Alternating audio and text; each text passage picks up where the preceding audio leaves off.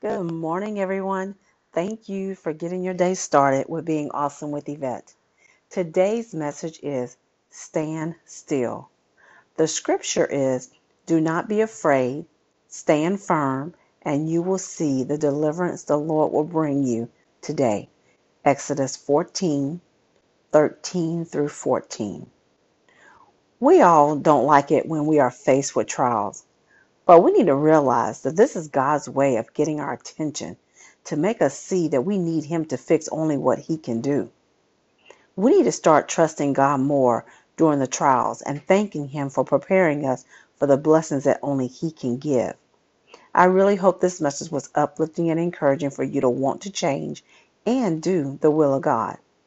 Please hit the subscribe button to subscribe to my channel so you can be notified also of when I post the next message.